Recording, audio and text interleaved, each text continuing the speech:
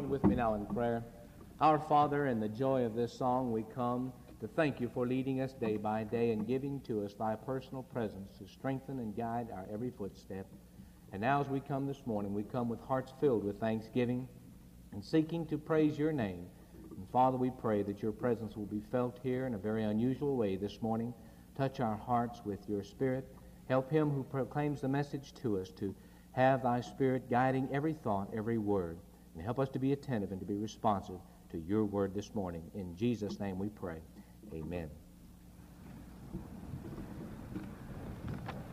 We'd like to welcome those who visit with us this morning, and would like to ask those who do visit if they won't just raise their hand right now.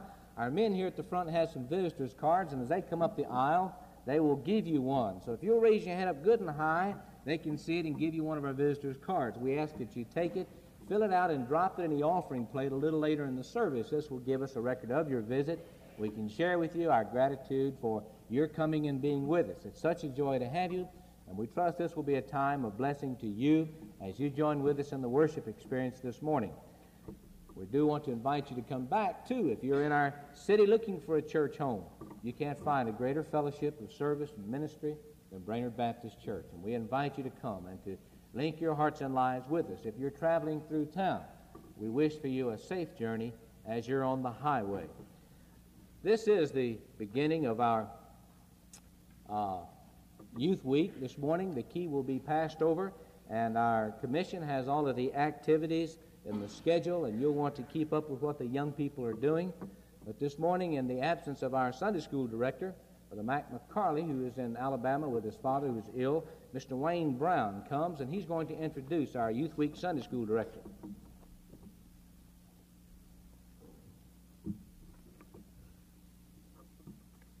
In our Sunday school this morning, we have 1,524 enrolled.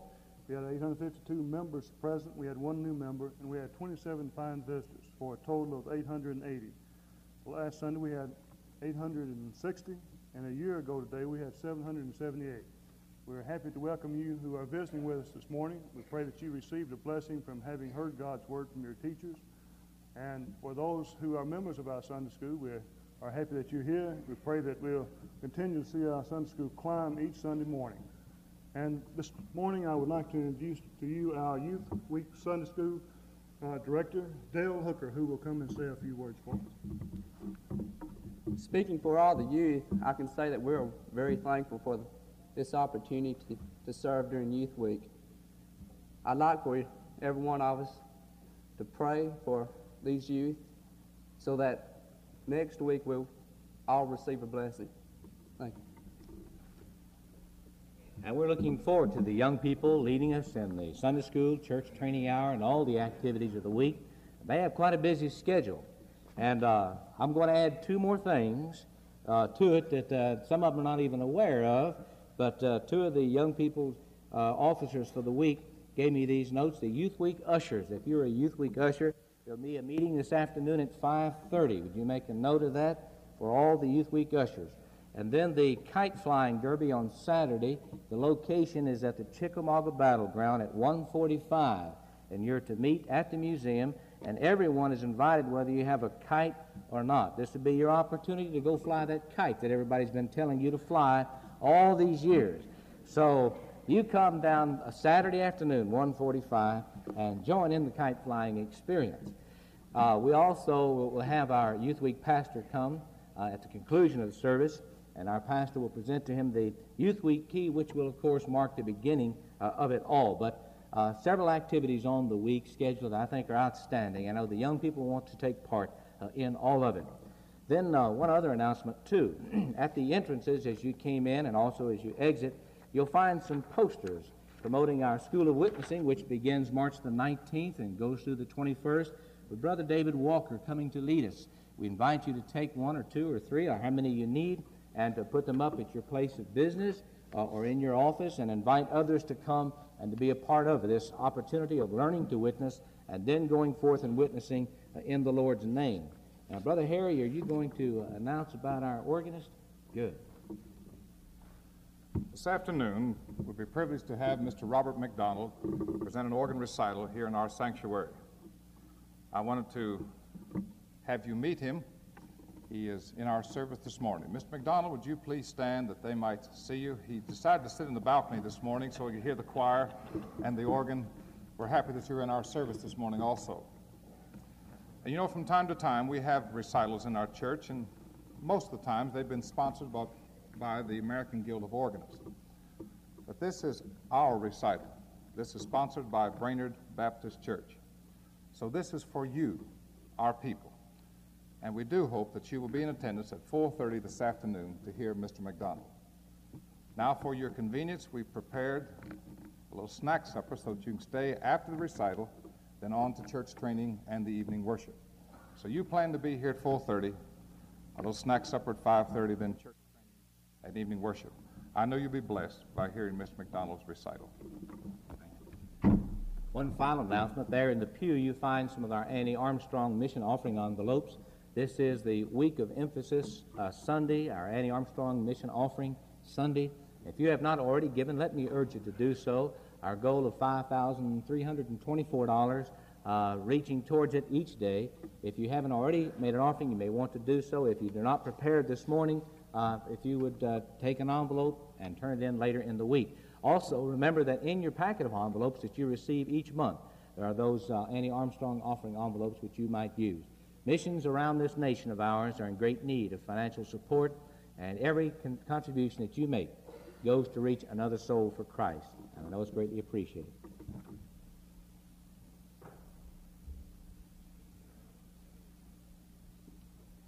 May we stand together as we begin our morning worship.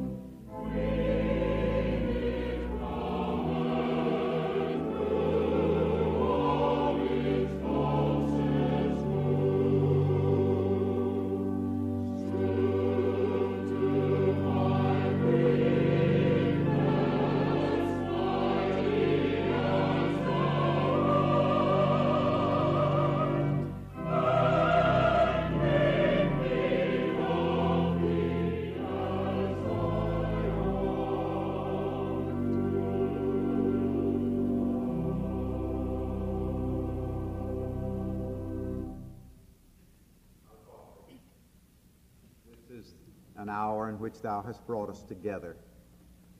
And we pray, O Lord, that we might know your presence and that your Holy Spirit would not have hindrance, but that through your word he might speak to us. We come to you in this hour with great thanksgiving, rejoicing in the love that is ours, and giving you thanks for the blessings that have come our way. Knowing, Father, of your love and knowing of the provision that you have made and guidance for our lives, we come to rejoice that we are not forced to wander alone, but that in that sweet fellowship with you and with others whom thou dost give us to walk with along the way, we draw strength. In this hour, Father, of worship, when we're privileged to come and to be in your house, we pray for those who cannot be with us. We pray for those who are sick, some in the hospital, at the point of death. At that point, Father, at the very edge of the darkness of the valley of the shadows of death. Lord, we pray that your will be done in their lives. We pray, Heavenly Father, for those of our number who are at home, who are the shut-ins.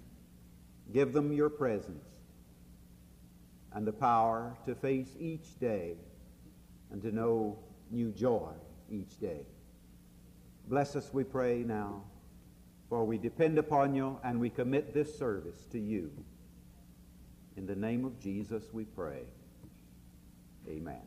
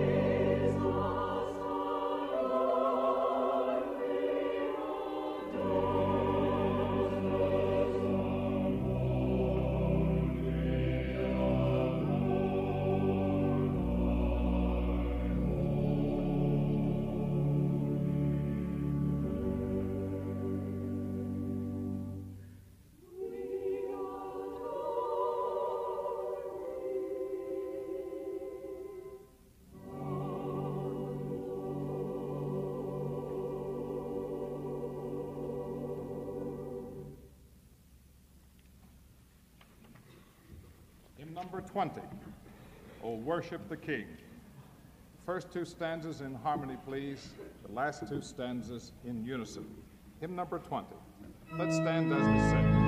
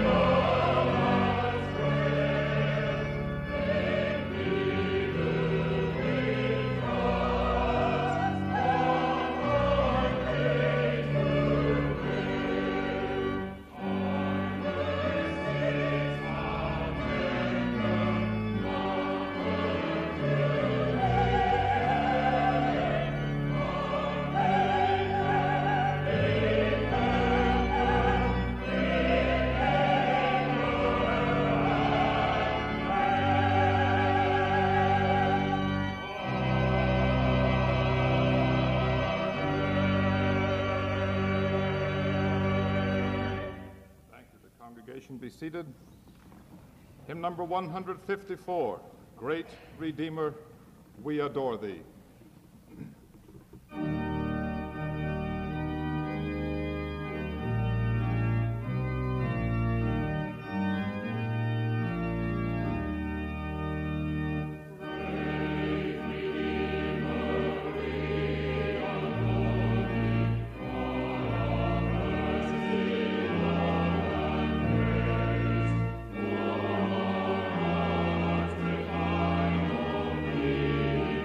Thank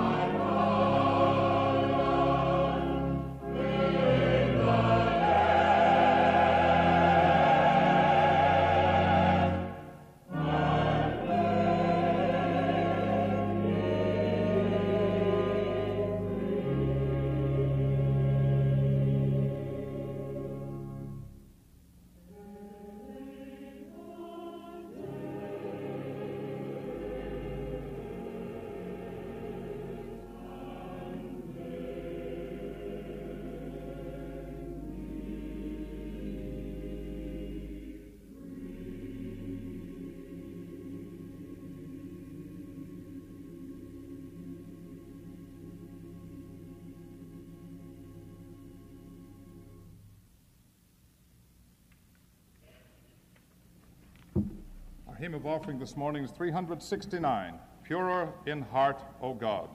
As we stand to sing, our brethren will prepare to receive our morning tithes and offerings. Let's stand.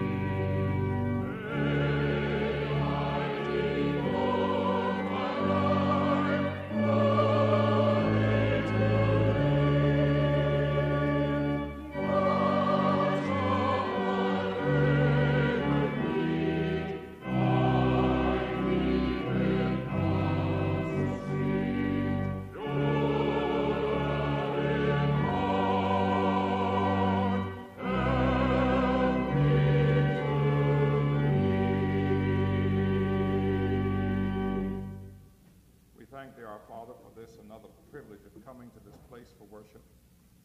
We do pray that the prayer of this hymn will be our prayer, that we shall be pure in heart. We thank thee for the blessings of life and for everything that thou hast given to us. Bless us now as we bring our gifts unto thee. Use them for the ongoing of thy kingdom is our prayer in Jesus' name. Amen.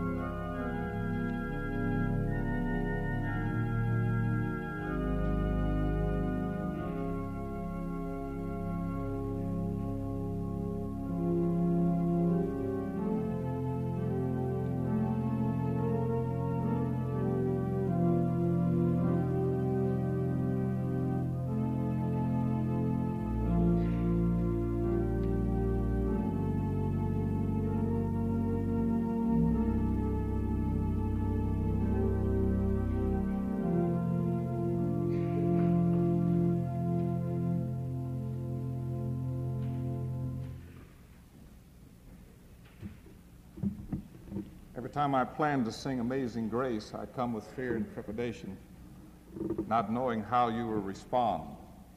But knowing you as good people, Brainerd Baptist Church, all I need to say is we're going to sing Amazing Grace, how sweet the sound. I believe you know what's necessary to do. Great hymn, great song of testimony. Stanza 1 will be sung by the men, stanza 2 by the ladies. There'll be an organ interlude for the stanza 3. We'll join together on stanza 4. Let's stand as we sing Amazing Grace, how sweet the sound. Oh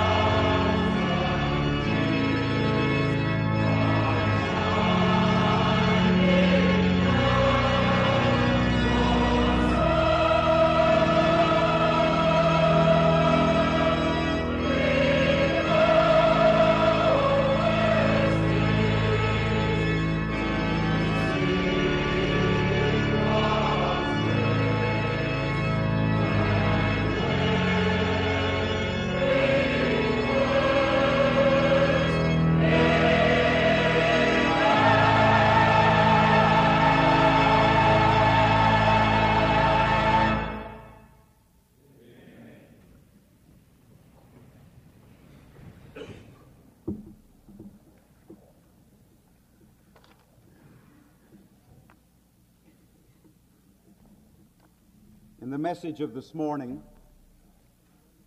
which is a continuation of the message that was to have been a complete message and finished on last Sunday morning, and that extended into the evening hour, and so it has extended, as we announced, into this hour. I'm reminded concerning this particular message that I had planned to deliver in its entirety at one time on last Sunday, a statement that I heard Dr. Lee make one time about a message. He said, "My sermons are just like a long stick of bologna. Chop it off anywhere, and it's all right." I hope that the eating of this will be for our good. Yesterday morning, I was driving back to Chattanooga from Knoxville. I had gone over on Friday evening to attend and be in a working session of our Tennessee Baptist Committee on Ministry to the Aging. And exciting things are happening in this work and in this field. And we feel that it is just a matter of months before some very thrilling developments will be able to be made public. We worked until some 1 o'clock in the morning. And then yesterday morning, in driving back, I happened upon what I thought was a forest fire on that new section of the interstate between Athens and Cleveland. Off in the distance, tremendous flames could be seen, the fire billowing, the smoke billowing up.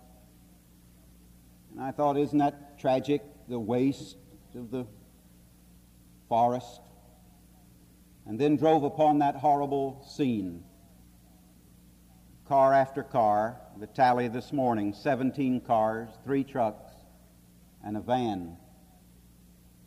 And the tragedy of one of the worst accidents I personally have ever seen, the horror of it.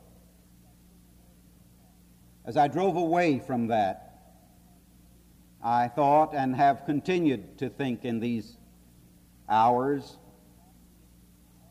that in its awesome tragedy, the snuffing out of those lives, the disfigurement of others, the horrible financial costs, all of the anguish and the anxiety and the hurt and the sorrow of it was caused by a simple domino effect.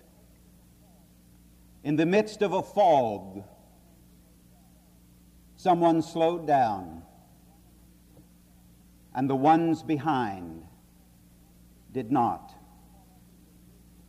And caught up in the misery of it, many lives and many homes have now been touched with tragedy.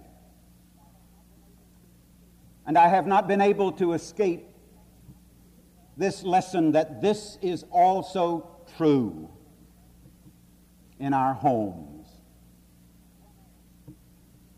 One of us slows down in the midst of some fog of confusion or hurt or misunderstanding,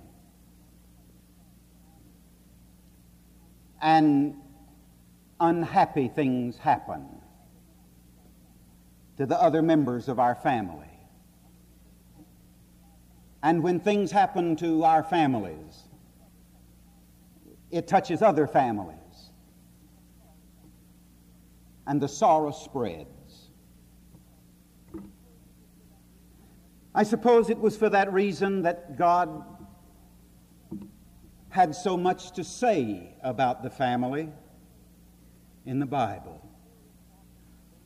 And until this awesome burden weighed upon my soul in these recent months and weeks, though I have read the Bible again and again and studied it systematically from many different viewpoints, I've never quite fully been aware of the magnitude of the teachings of the Bible as to what God has had to say concerning the family, for He is so vitally concerned and so vitally interested.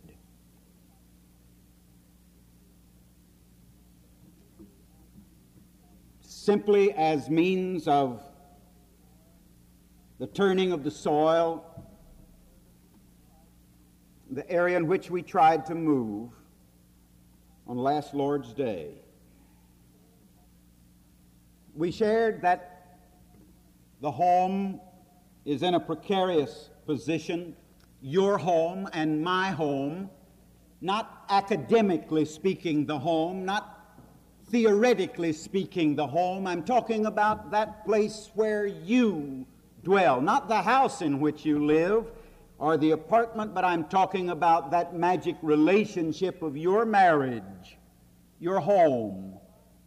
Your home and my home is in great danger.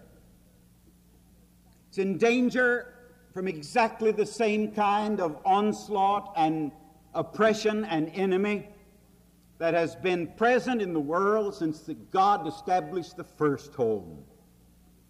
The devil is out to destroy your home, and he'll do it unless you seize upon a power that is greater than Satan's power.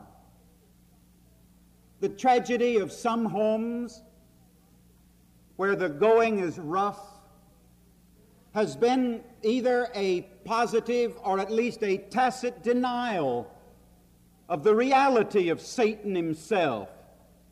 And Satan has won quite a victory in your mind if somehow he has led you to believe that he doesn't exist, and that somehow the devil is nothing but a composite of all the evil of the world. The devil is a person. He was an angel of light, standing closest to God, but somehow usurping the place of God, or wanting to usurp the place of God, rebelled against God and was expelled from that close fellowship with God. And Satan's one activity is to rob God of glory. Satan's one main chief work is to take those of us who belong to God and so weaken us and so cheapen us and so make our lives miserable that God gets no glory from our lives. As it was Satan who, in the form of the serpent, enticed that first man and woman, Adam and Eve, to disobey God, not to believe God, and so brought about the disruption of that first home. So the home that is being disrupted today in our fellowship has the same influences at work, Satan at work. The devil is after our homes. And we're in such bad fix because more often than not, we have tried to take some little tiny remedy to obey the laws of man rather than the laws of God. Plagued with a terrible disease that threatens to snuff out life itself, we've been trying to put some little skin salve on, as though that would solve the problem that goes much, much deeper. We're in the fix that we're in because so many of us have tried to build our homes and are trying to build our homes without a personal commitment and relationship to Jesus Christ that puts us together as yokefellows, that puts us together as equals under the Lord. The growing philosophy that we're going to live the way we want to live regardless of how it affects anybody else, and this matter of the utter selfishness. Satan works constantly at whatever area of your life makes you selfish. In the egotism that is a part of every one of us. Now, nobody's worth much if he doesn't have a little bit of ego. That's all right. That provides a spark plug. But when the ego, when the I, when the me, when the self becomes the center point of existence, and the stars and the moon and the sun all move about little I, when the family must bend and bow to every whim of the I, when every little program and activity of the church must revolve about the little I, when we become self-centered and I is central in life, then we sow the seeds, we build the foundation for the disruption of our family, for the disruption of home, for the disruption of any part of society in which we happen to deal. The person who lives that totally self-centered kind of life, an utterly selfish life, will bring disruption to the PTA, will wreak havoc in the Kiwanis meeting, will make fellow Rotarians wish you'd never joined the club, and you'll bring an added amount of misery and hell to the church. And you make what ought to be a touch of heaven on earth, a home, you'll make it become the very vestibule of hell for a wife, for a husband, and for your children. When you abandon God's plans and God's way, the marks that God has put out along the roadways of life for our good and because He loves us, when we abandon these and accept our own, we're always on the way to trouble. And we depart from the biblical truths that God has given us. Now, we saw last Sunday at the beauty and the wonder of God's creation. The first and the second chapters of the book of Genesis are absolutely thrilling. Thrilling in the account of God bringing this universe of which we're a part at this stage of life into existence. How that when God had created all the other creatures, He then created a man. He molded him, He fashioned him, and then breathed into him the breath of life. He was given a job, he was given a task. He said, name every animal that lives. God Himself had named man, and He said to man, you name the animals. And that was a task. Imagine giving names to all the creatures. And after all the creatures had moved before this first man, Adam, God saw that there was not a helpmeet, there was not a suitable companion for this creature man to be found among all the animals of the world. And so He created from man a very special and a very lovely and a very wonderful creature called woman.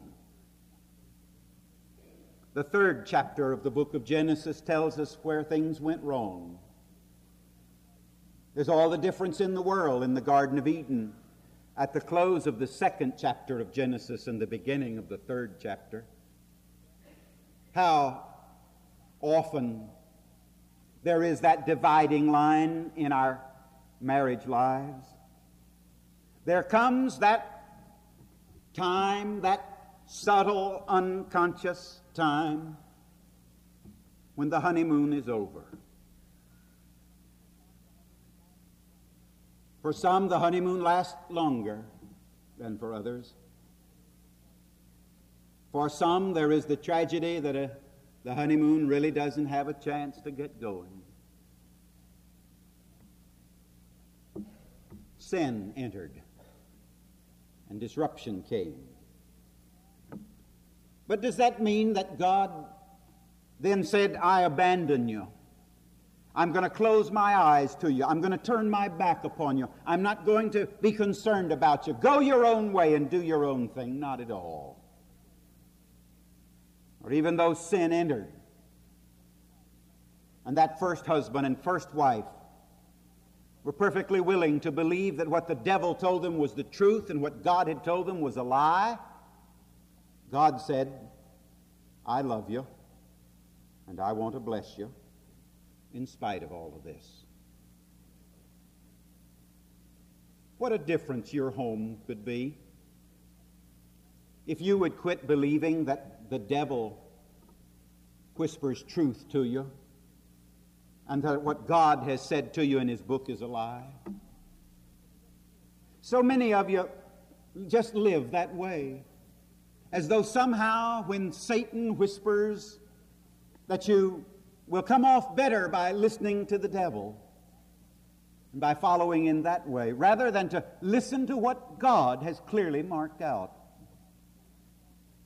You see, I know that's true because 1/2 of the families of our church somehow listen to the devil when the devil says God's lying to you, when he says that everything that you have belongs to Him. And all he wants you to do is prove your love to Him. Trust Him with 1/10, with the first 1/10 of what you've got. Trust Him with that. And Satan comes and says, God's lying to you. You can't make it if you give God that. You can't pay your bills. You've got problems. You've got financial difficulties. You've got financial burdens. God's not telling you the truth. The devil whispers to you. And you see, I know that in looking over the cards of our commitment of the last 3 weeks, that over half of the families of our church are listening to the devil in this matter rather than listening to what God has to say. And when we listen to the devil in this area, then you see the devil has his foot in the door, and the devil is saying to us along the way, see, you follow me, you listen to me. But the devil's way always leads away from God. It's the way of rebellion. It's the way of sorrow. It's the way of a big price to be paid. The Bible is about as clear and as definite as it can be concerning the matter of the marriage relationship. The home was created by God. 2 institutions on the face of the earth have the touch of God: the home and the church. And Satan wants to destroy the church. He wants to destroy our church.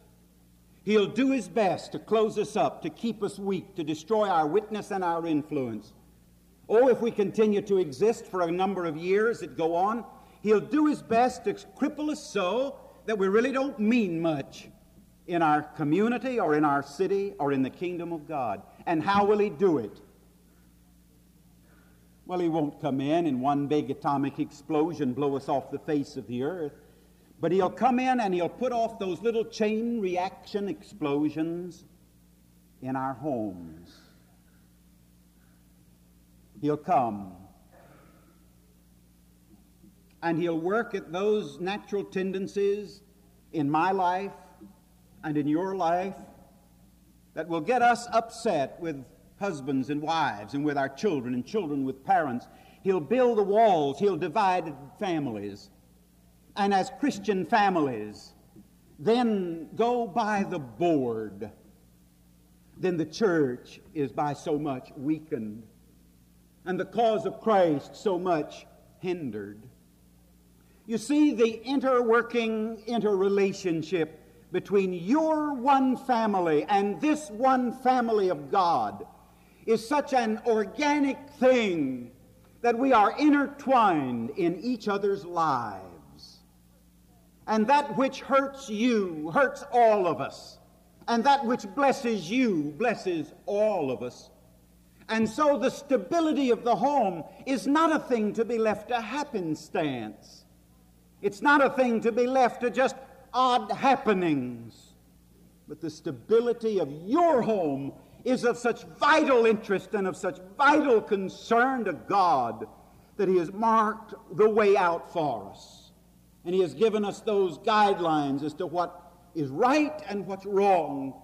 And in the knowledge that as we study the Word of God and we're familiar with it, and as we are willing to make the sacrifice, or what seems to be a sacrifice, to follow God's direction and God's way, then it is we arrive at that kind of a home that God is not only pleased with, but that floods our own souls with the joys of heaven.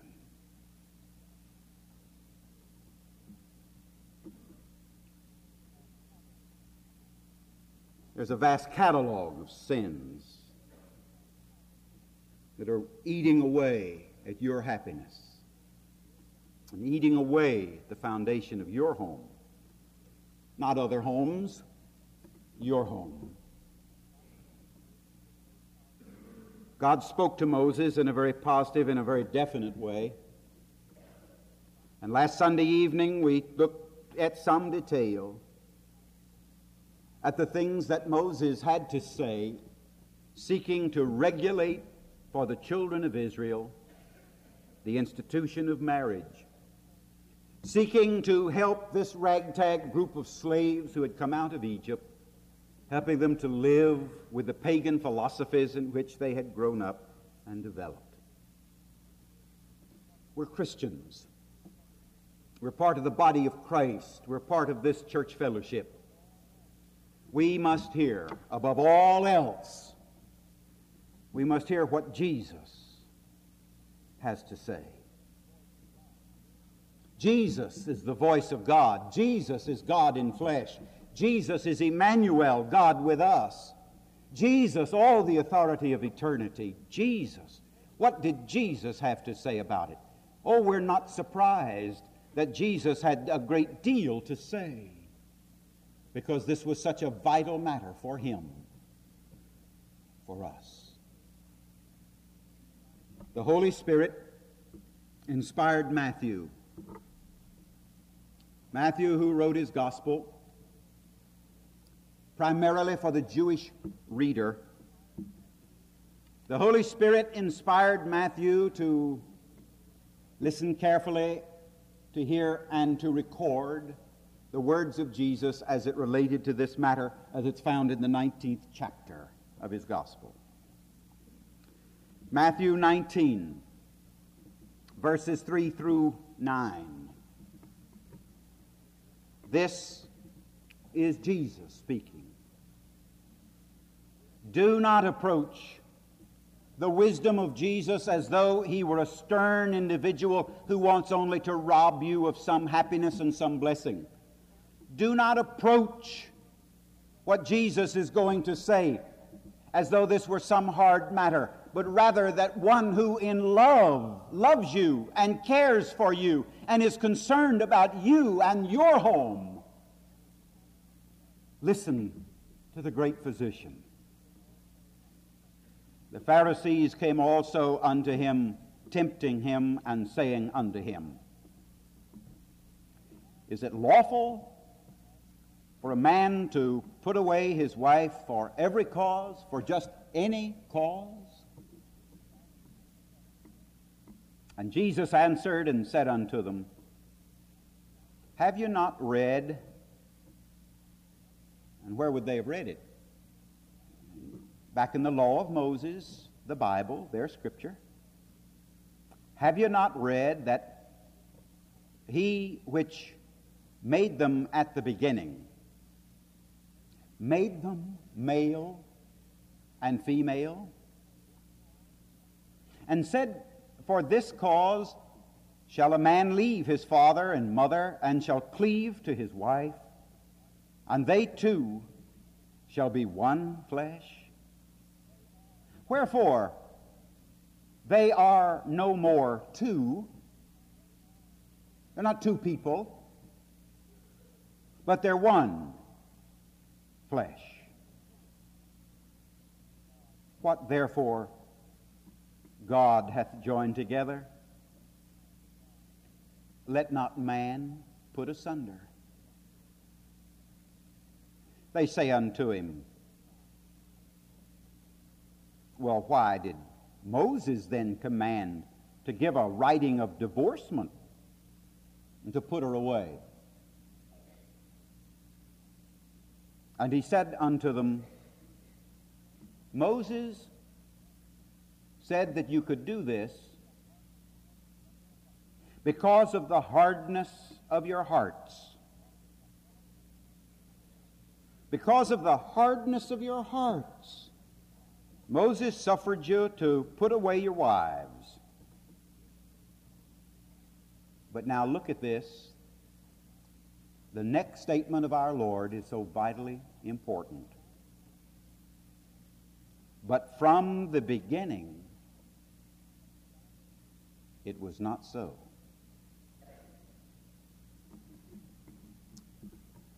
Let's pause for a moment before we conclude this passage.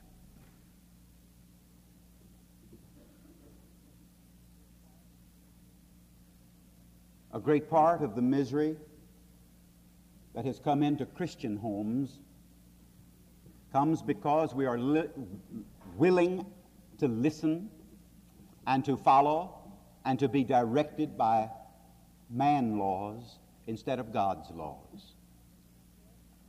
Moses said to the children of Israel, coming out of the pagan practices of polygamy, the sinful practices of Egypt, he devised a means on a bill of divorcement.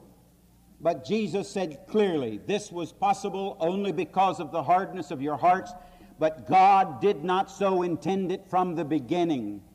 The ideal between first man and first woman, between Adam and Eve, and between Adam and Eve and Moses, God had intended one man, one woman, one husband, one wife, one home, and the joy and the wonder and the thrill of it. God established the marriage condition, the marriage relationship, the marriage contract, and God did not put it in His plans that there was some contingency plan that if things just don't work out smoothly, we can call it quits.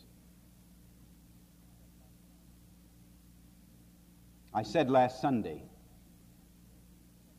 that there are some wedding ceremonies, some marriage altars, where I'm certain that individuals have exchanged their vows with that mental reservation.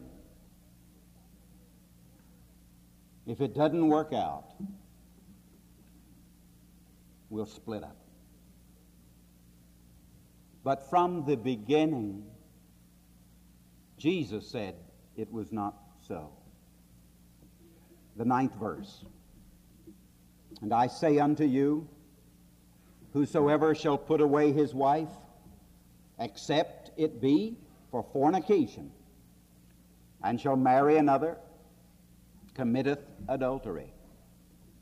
And whosoever marrieth her which is put away, doth commit adultery. This is the word of Jesus, given because He loves, given because He was there at the beginning, given because He knows the ideal, given because in love He wants the home to be blessed, to be strong, to grow, and to be in the joy of relationship as the joy of the relationship of the Godhead, God the Father, God the Son, God the Holy Spirit. In that mystery of that perfect relationship and union of the three distinct persons, so the ideal for your home and mine is that perfect and happy and holy relationship. Jesus seeks always to lift and to improve. Jesus carries us back to God's original plans, and He says to us, the family is God's. The husband belongs to God. The wife belongs to God. The children belong to God. The marriage is a part of God's plan. Boy and girl growing up, physically attracted to each other. The love bug bites you, and you hear bells, and you see stars, and everything's lovely, and oh, how wonderful it is. And you make your plans, and you get ready to get married. Somehow, as though the love that you have for each other is your own little private world, and you make your plans for marriage. You make your plans how you're going to march in the aisle, and what songs are going to be sung, and what music will be played at the organ, and about the reception. You make your plans for the ceremony, and these are all wonderful things, but somehow making those plans as though it was your own tiny, private little world. You love each other. Stars in your eyes. Everything's wonderful. Seeing no problems. Oh, how many times have couples come for that marriage counseling session with almost a mountain to get across to make a situation that could work, pointed out in love for them and say, oh, it doesn't make a difference, preacher. We love each other. We love each other. Well, thank God for that. But But sometimes that which we call love for each other is not the key, is not the solution to all the problems that face us day by day. When day by day he every morning wakes up and sees you in those hideous hair curlers. When day by day she discovers that you're not that bright, shining, handsome knight that you happen to have been during courtship, and you wander around the house in your underwear.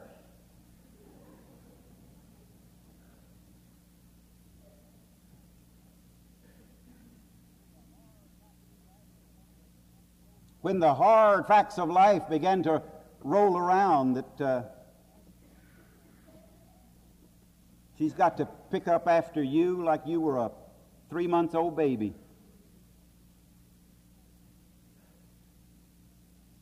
Oh, when these things come, sometimes that physical attraction, that infatuation that we label love, has a way of becoming mighty strained. But you see, the marriage that you planned and that you shared in, and some of you fine Christian young couples in the planning of your homes that are going to be out there in the future, that private little bit of planning is not a private little bit of planning, where you see God's been in on it from the beginning. And if it's going to be what you want it to be and what it will be for you, you see, you need to know that the very institution of marriage was started by God. It's not just a matter of you going down to the courthouse and getting a license to give somebody an authority to tie the knot. Oh, it's far more than that. The marriage relationship into which you enter, in that inner sanctity of just one man and one woman, together in the bonds of the intimacy of marriage and all the little nuances and the give and the take. That man who seems to be so very strong and powerful and wonderful and in the committee meetings is very powerful and dominant, when he gets home his wife sees him as a sniveling little somebody, kind of whining around in the corners. And this girl who appears to be so very marvelous at church, in that intimacy and the privacy of the marriage, behind all the closed doors, she's a hellion, a little wildcat. Now, marriage was started by God, and he had something to do not only with Adam and Eve's marriage, but every one that's come along the way since, right down to us.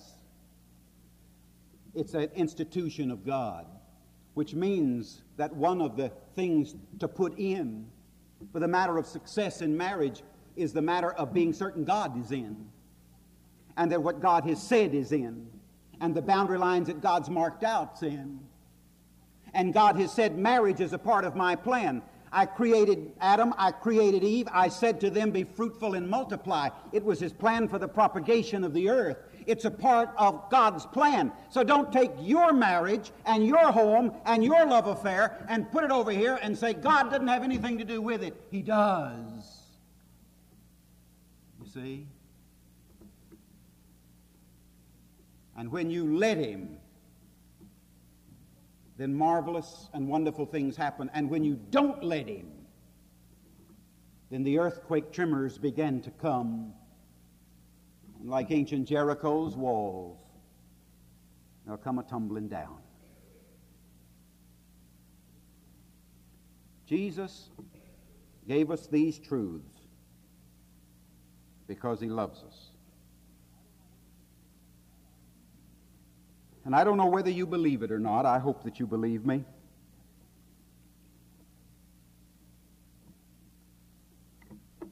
But that's just the sub-paragraph A and B under what I had planned to be about a 5-point message this morning. There's a great deal that God is saying. And so tonight, I want to talk about why is God seemingly so rigid in his word. about his plans for our married life. I want to talk tonight, God willing and the clock allowing, about God's treatment for our family problems. I know a few families that could not benefit from this. And I want to, and I will tonight. I'm going to get to that part of the message that I've planned as God's guidepost to our young people. I think no more fitting concern of our hearts than this in the beginnings of our youth week, and our love and concern, all of us as a church family, for these marvelous young people. And I want to try to give you some guideposts, young people, and young marrieds, and middle-aged, where the luster has gone out of the marriage, and older friends, where you're just living together and tolerating one another. I hope that God's Word will speak clearly, His guidepost to having a happy, happy home. Let's pray together.